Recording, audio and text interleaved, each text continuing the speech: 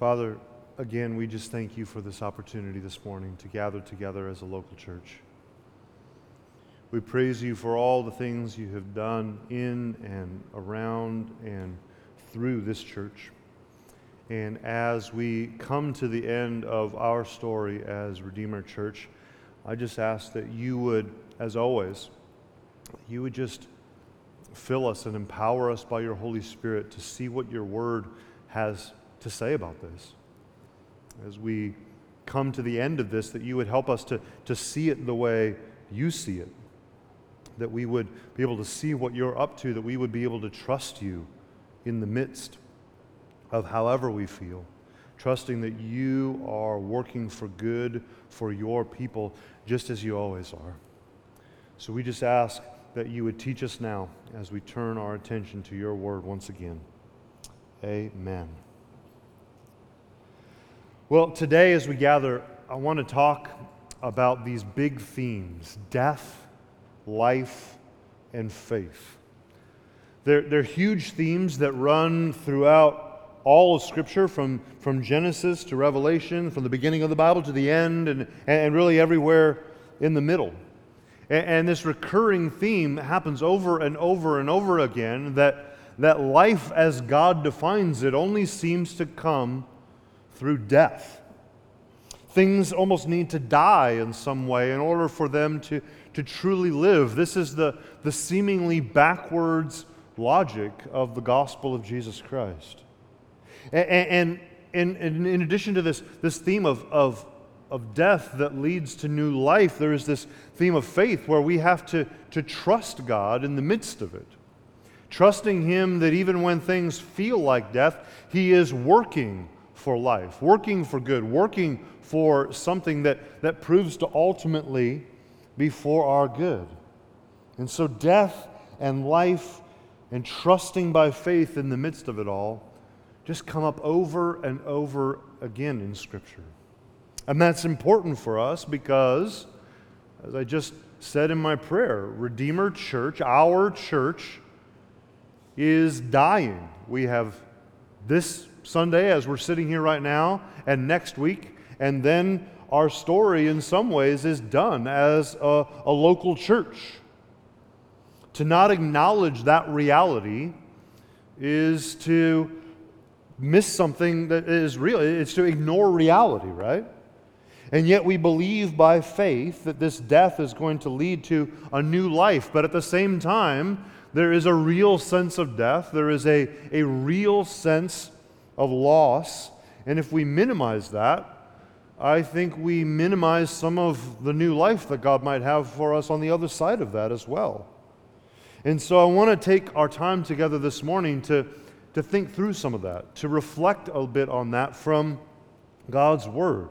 I want to spend some time on this idea of death and how it leads to life and what it means to trust God in the middle of it. And to do that, I want to briefly revisit a psalm that we spent some time in actually earlier this year, back in early February, which is Psalm 22. And we're gonna revisit this a bit briefly. I'm not going to go through every single verse like I often do. We've kind of done that before, and I want to reflect more broadly on some other passages as well. But I want to review some of Psalm 22. I want to kind of trace the high points because it's an amazing view of how this works, this idea of death leading to life and trusting God in the midst of it. So let's turn our attention first to Psalm 22. Psalm 22, as you just heard it read, it's a gut-wrenching cry for help from David. It is brutal in the language that he uses as he describes his suffering, as he describes this sense of torment that brings him to the point where he feels like he's already dead. He writes Psalm 22 as if he is a witness to his own funeral. And yet he constantly alternates this description of suffering back and forth with these incredible kind of confessions of faith and trust in God. Even when he feels like he's dying, he's still calling out and saying, God, I still trust you. You are the one who is taking care of me through all of it. So let's look at some of this kind of back and forth. He starts off at the beginning of the psalm My God, why have you forsaken me? Why are you so far from saving me? I cry day and night, but you don't answer, he says. He feels completely abandoned and left behind. Yet, in verse 3, he says, yet you are holy, you're enthroned, you're still on the throne. I don't know where you are, but I believe by faith that you are still working. I believe by faith that you worked in those in the past, and our fathers trusted in you, and they weren't put to shame, so I believe you're there. They cried out and rescued. I'm crying out. I don't feel like you're rescuing me, but I trust that you're still there because you have been faithful. That's what he says. And he continues to alternate this. We have another chunk here that starts in verse 6. He says, he considers himself the lowest form of life. I'm a worm and not a man. I'm despised by the people, by everyone around me. They mock me. They make fun of me. They mock my hope and my trust in you. They say it's futile and it's worthless. Yet, in verse 9, it's you who sustained me, even from birth, even from in my mother's womb, he said. You made me trust you when I was still a nursing baby. From my mother's womb, you have been my God. Be not far from me, he says.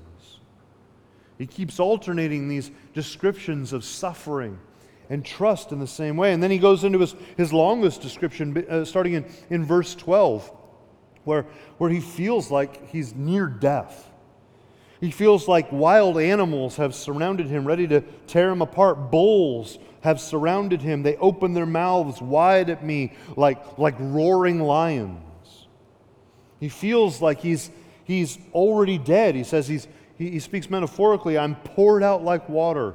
My bones are out of joint. My heart is like wax melted within me.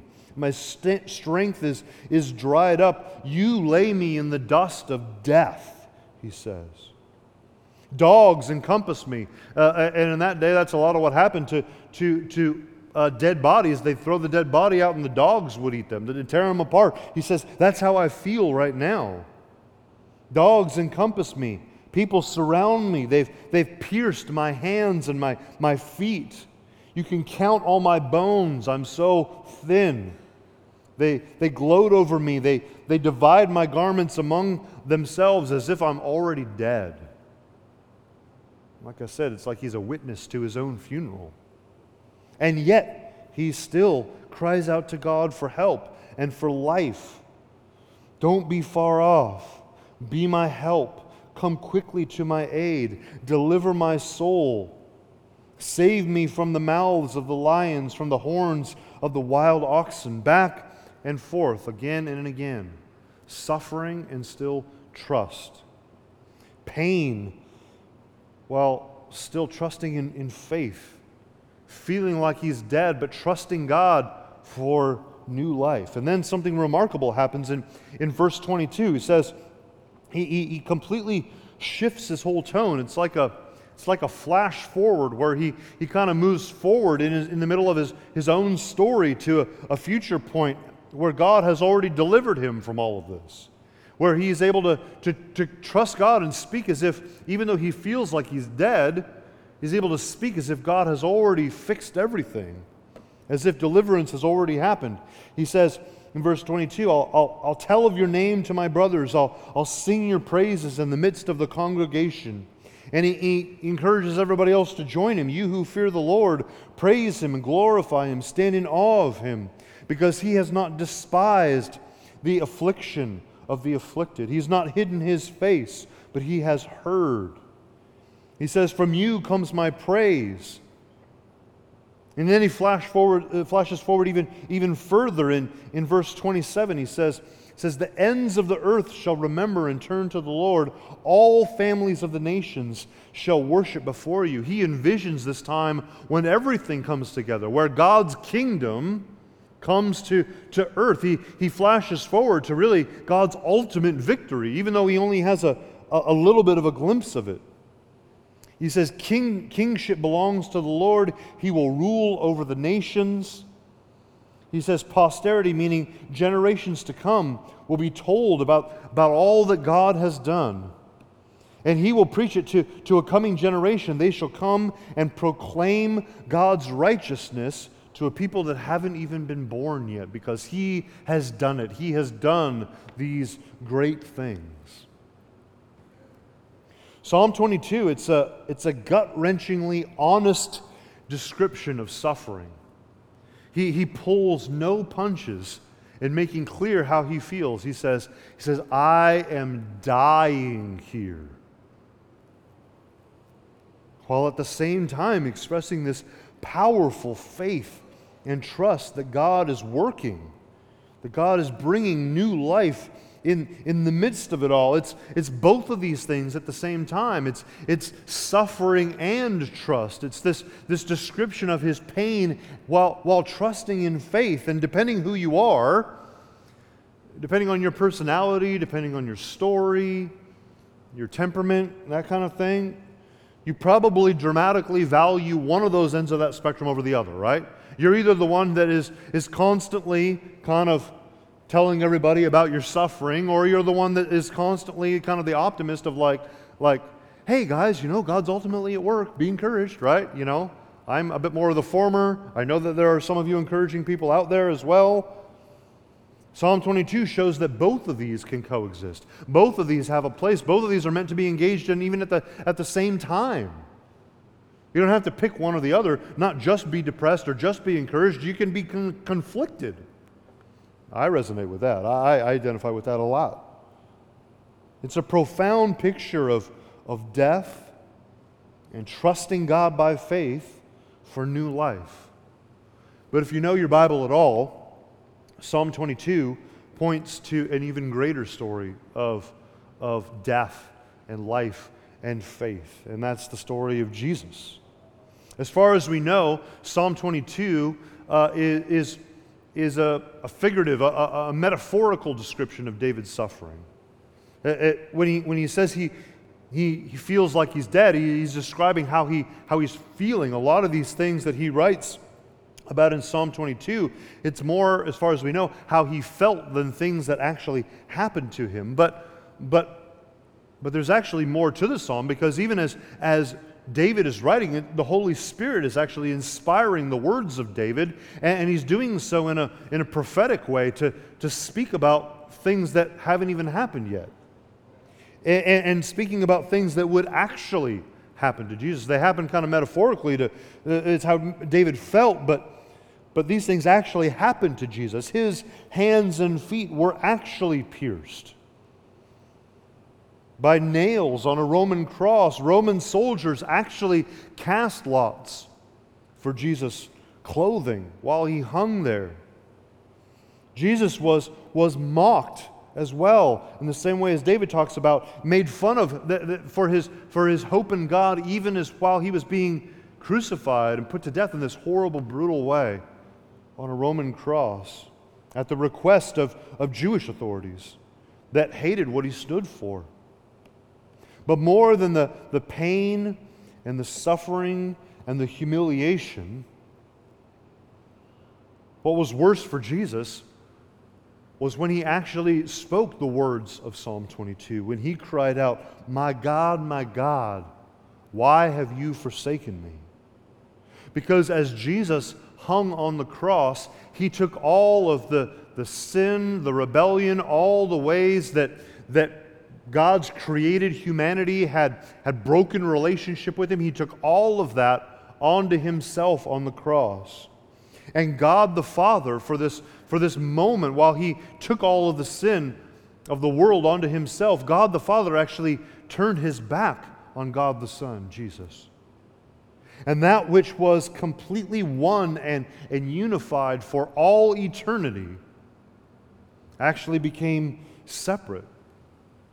David felt like God abandoned him, but at least for a moment, God actually did abandon his own Son, Jesus, on the cross. And then Jesus breathed his last after he cried out those words, and he actually died. He died a real death. Obviously, eventually, King David died, who wrote Psalm 22 as well, but But he didn't die in the midst of what he was writing about in Psalm 22. That was metaphorical. Jesus died a real death, not a metaphorical death, not just a spiritual death. He actually died. And it was painful, and it was bloody, and it was horrible. And this is essential to our faith. Paul would write later in 1 Corinthians 15 that if he didn't die in that way, then we have no hope that he actually rose, and everything that our faith is based on, it actually turns out to be a lie. All our hope in God hangs on these events of Jesus' death. Yet that death was not the final word, right? It was not the final word. Jesus rose from death to new life. He conquered death. He rose victorious over sin. And death and resurrection together are our hope. And to minimize either of them is to lose both. If you minimize the death of Jesus, his resurrection doesn't have near the value and the importance that it has. Jesus himself spoke to this in John chapter 12, verse 24, when he said, speaking metaphorically, unless a grain of wheat falls into the earth and dies, it remains alone. But if it dies, it bears much fruit. He said this to some of his disciples that were listening. And what he meant by this metaphor was a prediction of how he would die and how his death would actually lead to new life for everyone who followed him. Through death, through Jesus' death, new life came. And Jesus doesn't just give us a powerful story or a powerful example of death to life. He actually says that everyone who would ever follow him is going to walk that same path of death to life. And not just once, but over and over again. He says in Mark chapter 8, if anyone would come after me, he has to deny himself and take up his cross and follow me. Whoever would save his life would lose it, but whoever loses his life will save it. He says, new life only comes from a death. You have to lose your life to save it. And all followers of Jesus will follow Jesus, in a sense, on his path, the way of the cross. And Paul speaks to this in his letter to the Roman church called Romans. In chapter 6, he says, we are buried, therefore, with him, meaning Jesus, by baptism into his death, in order that just as Christ was raised from the dead, we too might walk in newness of life. We die to sin, we die to our own desires, our own ambitions, our own pride and selfishness, and then we're made alive to a new life in Christ. The same power that raised Christ from the dead actually works in us to make us new people. And this is not a one-time thing. It begins when we first trust in Jesus, but it continues on and on, over and over again in smaller ways in life with God. Paul says in Colossians that we are to put to death, therefore, what is earthly in us, so that we might be raised continually to a new life that becomes more and more like Jesus. And so this is an ongoing process, this process of death and life. Crucifixion and resurrection, it continues in the life of all who follow Jesus over and over again until we reach that ultimate new life, when either by our death or Jesus' return, we see him face to face, and all death and all sin finally is done away with, and the whole world is purified from sin and death and renewed, and we are with him here in a completely remade earth forever. And so what we see from all that, just looking briefly at a few of these passages and reviewing Psalm 22, is that this pattern of death and life and faith, it is the essence of what it means to live a Christian life with God. From the beginning of the world to the life of David in Psalm 22, ultimately in Jesus, and for everyone who would ever follow him, it's all about death and life. And that is all by faith, believing and trusting that God is at work bringing new life, even when all we can see is death. Like David, to be so sure that God is good, that we can praise Him for the outcome even when we don't see it yet. To speak of God's work as if it has already happened, even when it feels like we're dying. This is the pattern of all Christian life. And this is so important for us to consider today as we come back to where we started, thinking about what that means for us as a church, because this is exactly where we're at as a church. It's important to remember this pattern. Death is not the exception to the rule. It happens everywhere around us. Everyone dies. Everything at some point or other dies. And so I want to reflect on that a little bit. This idea of death and life and faith in the midst of our church. And I want to start with death.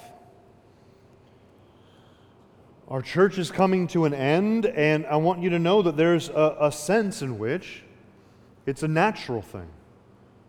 Potentially, I think ultimately, in an ultimate sense, even a good thing. And we'll talk more about the upside in the middle, but I want to sit in this for a minute. I want to sit in this idea of death. I made this point a couple weeks ago, the last time I taught, that it's very hard to find a church that is healthy and endures, and by church I'm talking about a local church, a lowercase c local church that endures for generations and generations. I've been to London and walked by Martin Lloyd-Jones Church and Charles Spurgeon's church, and there's still buildings there, but they're not like what they were, right?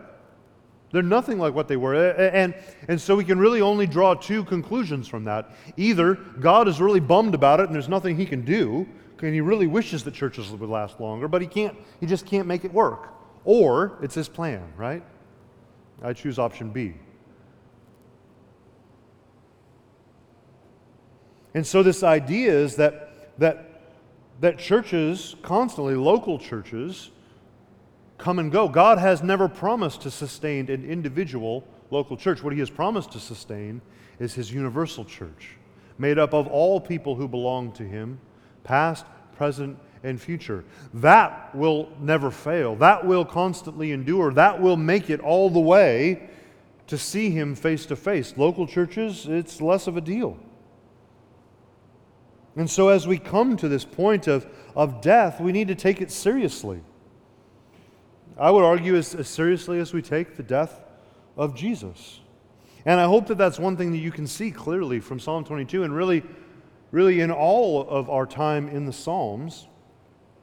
It's that we are meant to give a full voice to things that are hard and difficult, to times of depression and lament. There is more writing about that in the Psalms than anything else. There are more psalms of lament than there are psalms of hope. Now, often the psalms of lament end in some kind of expression of hope, just like Psalm 22. And I know for some of you, I'm preaching to the choir. If you're like me, everything always kind of trends towards a more minor key, and you have no problem identifying with lament and depression. But there's some others here, I know, and particularly in the church, and particular traditions in the church that really minimize that. They really act as if there's something horribly wrong with you if you do feel a little dark from time to time. If the Psalms are all about worship, and that's what the name means, Psalm means praise, and the book is called the Book of Praises. And if the Book of Praises is made up of more songs about lament and difficulty than songs of happy, clappy rejoicing, then I think what we can draw from that is that means that's a lot of what life is, right? I just want to make sure you don't miss that. And I want us to take time to acknowledge these feelings, to let ourselves feel the sense of loss, either in big ways and in small, less significant ways. But I hope today to just be able to think through a little bit of this and validate some of those. I have to confess personally, just to be honest, I've been pretty busy in recent weeks, and I'm planning on continuing to be pretty busy through this next week. And for me, I'm struggling with this in some ways. I am not. I'm kind of all over the map. I'm pretty conflicted. I'm not sure a lot of this is going to hit me till the end. And this is a lot of kind of how I work. I kind of, when I'm busy, I put my head down, I get through it. Some later time, I'll sit and be still, and then it's going to hit me more deeply. I don't know if you guys are like that, but I know I've talked to enough of you that I know you're feeling some of this already. You're wrestling with ways that this does feel like death and loss. And so I want to just highlight a few of those things. Areas where you might feel some of that loss. And as I've been thinking about this, I've been thinking about different things that define us as a church.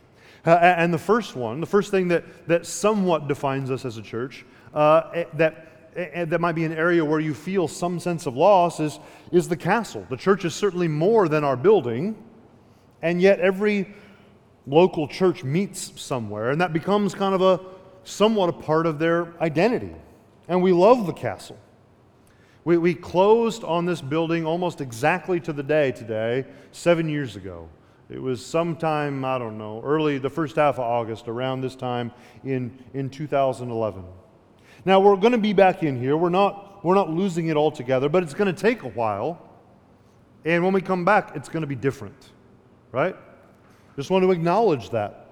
And change is hard. It's not the end of the world. We still get to meet here. There's going to be a vibrant, active church meeting here in this place, in this building, in this neighborhood, and that's awesome. But it's going to change. And for some of you, that'll be hard when you come back in. Or maybe when you come to kind of help out along the way. It's not going to look the way it looks right now. Colors will change. Decorations will change. It won't feel the way it has felt. And there's a sense in which, when you come back in, that might feel like a little bit of loss, even more than you feel right now. It might be something you feel in the future. Like I say, it's not necessarily the end of the world, not our biggest issue, but it's a real thing to think about. There'll be a sense of loss. There'll be a sense of death. There'll be a sense of change. More than the building, Redeemer Church is also a culture made up of traditions and language and music, right? Traditions will end. I don't know if Door of Hope is as enthusiastic about pie as we have been, right? We can only pray. We can only encourage, bear witness to the glory of pie. I don't know if we will end up having photo booths with ugly Christmas sweaters around the holidays, That's a tradition, right? It's been a fun one. Traditions will change, right? Language will change. Door of Hope will talk about things differently. Josh preaches differently. We have all kinds of things in common with them, a lot in common. But plenty will be different, and sometimes it's those little things that can kind of chip away at you and kind of be just like, man, I kind of wish it was like those other days, right? Music will change. I'm not sure, I think besides preaching, and you could make an argument that maybe even more so, I think music does more to set a culture, at least of a church gathering, than almost anything else, right? Because music is, not to get too philosophical here, but music is a definitive element of culture, just like food is. It's one of those things that defines a people and really embodies. Culture is just the sum total of ways that human beings be and act. It's what they say, it's how they say it, it's what they eat, it's how they live, and it's music, right? Music will change. There will be some familiar songs. Even as Door of Hope folks, Josh and others have led worship here in recent Sundays. You've heard some familiar songs, but there'll also be lots of new ones, right?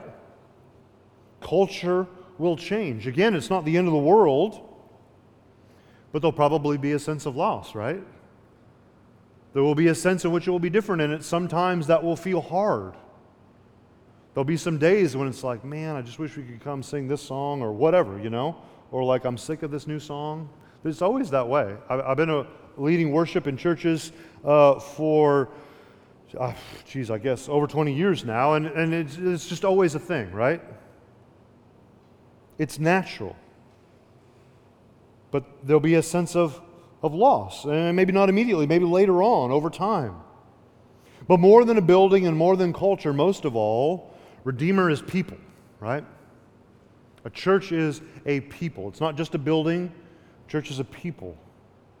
And we are joining a new people. And this new people, there's a lot more of them, right? At least than there are of us right now, left at Redeemer. And for some of you, and this is again where it's going to really depend on your personality, right? For some of you, that sounds awesome, right?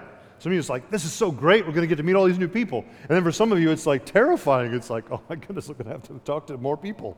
I just got used to talking to these people, right? Exciting for some, terrifying for others. Probably most of us are somewhere in the middle, right? In the past, we have been a larger church, almost the size of the Door of Hope is now. At one point, we had about 800 folks with plenty more coming on holidays, right? Some of you were there then, and it was hard to find people in the sea of humanity. It's gonna feel that way. Some. Our church is smaller now. It's easier. It's more natural to stay connected with the folks who are here. That will change, right? And I'm going to encourage you just practically, in the same way as I encouraged you when we were much bigger. One practical little user tip here is do your best to attend a Sunday service as a part of your community group. That's a way to make a large church feel smaller. That's what we encouraged folks to do back in the day when we had a lot more, and that's what I would encourage you to consider as we join Door of Hope. That will help, but there's no way around the fact that it's going to feel a lot different from day one. And if you visited, you know it feels different. And there's some ways that Revolution Hall, where Door of Hope is currently meeting, even makes that a little, less personal. And it's part of why they want to get out of there as soon as they can. It's part of what they love about the castle. A church meeting in the castle just naturally feels warm, and people have always, every time we've ever gathered, people are always just hanging out here for a long time afterwards. It's less that way at Revolution Hall. It's more sterile. It's more of a performing arts space.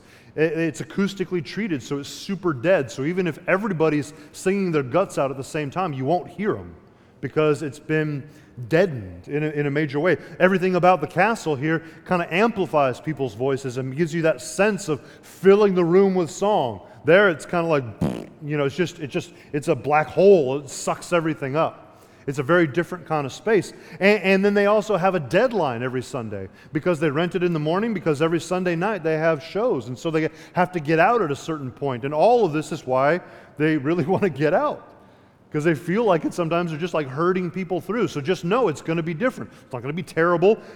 Josh has said, a number of these things sitting on this stage, answering questions at different times. And then I've heard from a number of you guys actually visit on a Sunday, and you're like, oh, it wasn't near as bad as Josh made it sound like. It's not terrible. But there's some challenges, and it will feel different, right?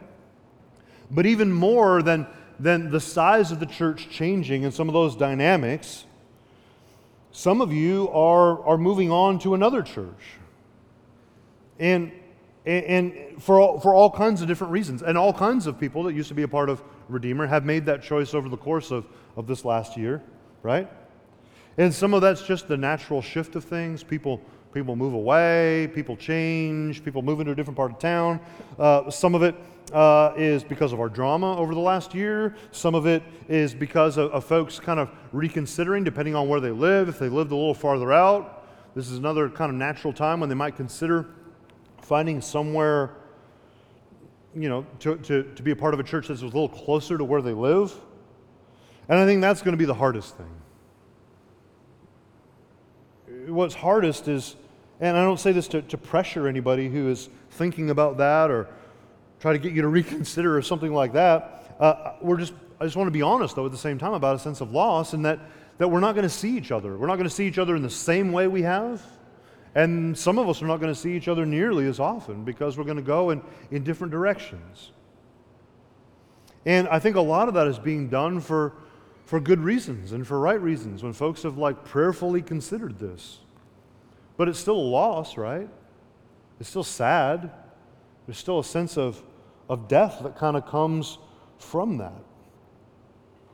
And just as a side note, just something I want to say while we're talking about this, I've talked to a number of you who are transitioning or who have already done so to a new church, and usually it's because of finding a church closer to you, and I think that's a great idea. I think it's always easier to connect to the life of a church if you're closer to that church, right? But if you don't have a church to go to, and you're on the fence, I just want to encourage you, and specifically just to continue to join us in the meantime, right? Everybody is welcome. If there's any reason that you don't feel welcome or feel displaced in the middle of all this, that's not what we want. I hope you've heard that clearly from Josh and Door of Hope folks. Yes, they have a vision for the city of Portland, but that's not to the exclusion of other folks. They have chosen to focus on the city. And to be honest, so have we throughout the whole life of our church. That's why we bought this building. I was praying specifically for a building between 65th and Downtown and Broadway and Powell. That's what I was praying for.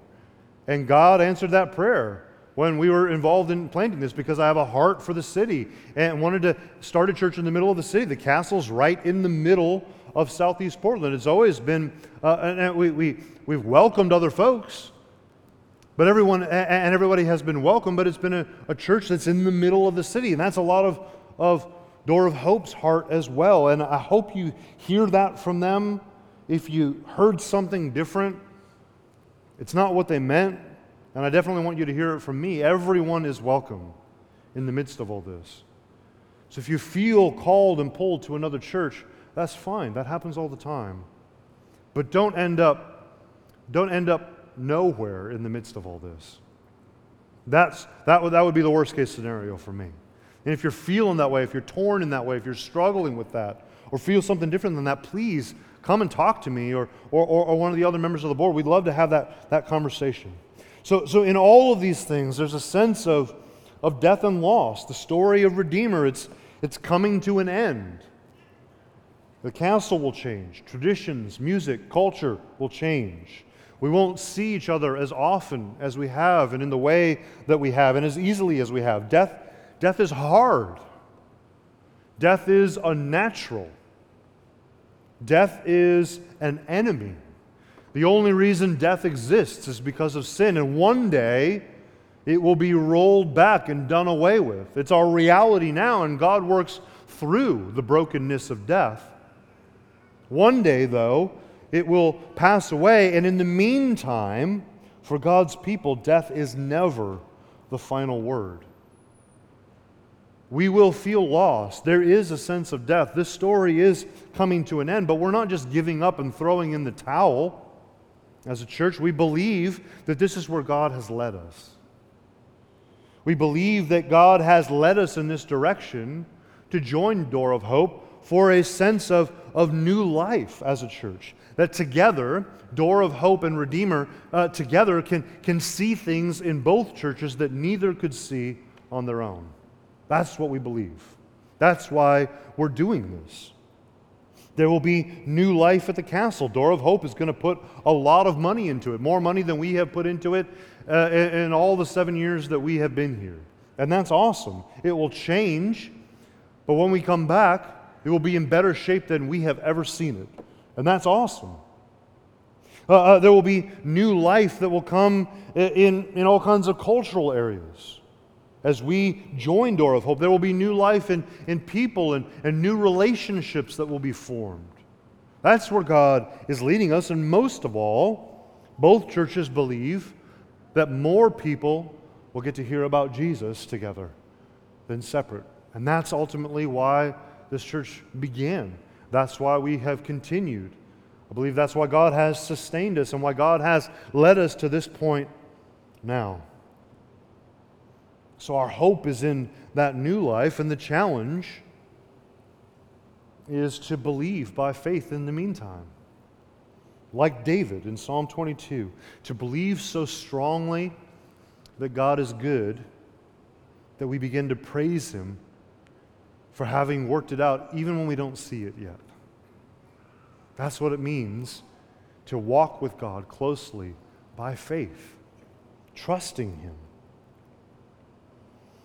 So, where does this strike you? Where do each of you fit in the midst of all this? You resonate more with and identify more with the sense of death and loss? Do you identify more with the hope of new life? Are you struggling to trust God in the middle of it all? Maybe this whole thing is kind of like, wow, honestly, I've got a lot bigger fish to fry right now, so thanks for talking about this all service. Maybe there's much larger issues in your life right now. Whatever it is, I think the answer is the same, right? I want to encourage you to trust God today, believing that He is working in your life, that He's working to bring new life, that He's working to bring good things, whether that matches up with your definition of good or not, whether this is the path for our church that you would have chosen or not. To trust Him that He is working for ultimate good in and through all of that, even when we don't see it, even when it feels like death, that He's bringing new life. And I want to encourage you to be honest with God and honest with one another, just like we see David do. We should be able to have these conflicting emotions coexist at the same time. We can feel a sense of loss at the same time as truly trust that God is working for good. That's a good place to be. I want us to be honest with God and be honest with one another in the midst of all this. That God always has and He continues to bring new life from death in big ways, in small ways, and ultimately in and through Jesus. When God sent His only Son to die for us, to make relationship with God possible in a way that God could have chose to do another way, but He didn't. And the challenge is to trust Him in the midst of it as profoundly as Jesus did. Jesus is the ultimate story of death and life. He's also the ultimate example of faith. When in the garden, right before He was betrayed and would be brutally executed the next day, He prayed. He said, God, if there's any other way, Father, if there's any other way than what I'm about to endure, please show me that other way, but your will be done. That's the ultimate act of faith, in my opinion. And that's the path that He calls us to as well. God, I don't always know what you're up to. God, I don't always know where this is going. But I trust you. And so not my will, but yours be done. Some questions, just simple questions to think here this morning or to consider in our community groups this week. How does the end of Redeemer feel like death and loss? And how does it feel like new life? Be honest about both of those things. And then specifically, how is God inviting you to trust Him in the midst of it all? Here this morning, as you think about this, as we join Door of Hope, as you consider going to a new church, as you're wrestling with whatever you're struggling in life right now, whatever it is, God, through Jesus, is drawing you to Himself. He's inviting you to trust Him. In the words of Psalm 34 that we looked at a few weeks ago, He invites us, taste and see that the Lord is good. Put Him to the test. See His goodness. Don't just think about it. Don't just profess it to be true as an intellectual idea in an abstract way. Put Him to the test and feel and experience His goodness. That's what He invites you to here this morning. I'm going to pray and we'll respond together. Father, we just thank You, just as I said at the beginning of our time, for all the ways You have worked in and around our church. We praise You for how You led us to begin as Mars Hill Church Portland. many years ago. We praise you for how you sustained us through all the drama of Mars Hill Church ending and led us into a new life as Redeemer Church. And we praise you for how you have sustained us through everything that has come and everything that has happened through Redeemer. We just praise you for how you have led and sustained us, and we praise you for how you have led us now and provided such a clear sense of direction for what comes next. And so in response to that, Father, we trust you. And I just ask that through your Holy Spirit, you would just work in the hearts of everyone here to be honest with you about where they're at. That you would draw us to trust you, to step out in faith, to trust that you are good, that you are working for good, however we feel. And I just ask that because of this decision, this joining of churches, that we would all continue to walk more closely with you, and that more people would come to know the good news of how you bring new life out of death. So we just thank you for this time together, and we respond to you now. Amen.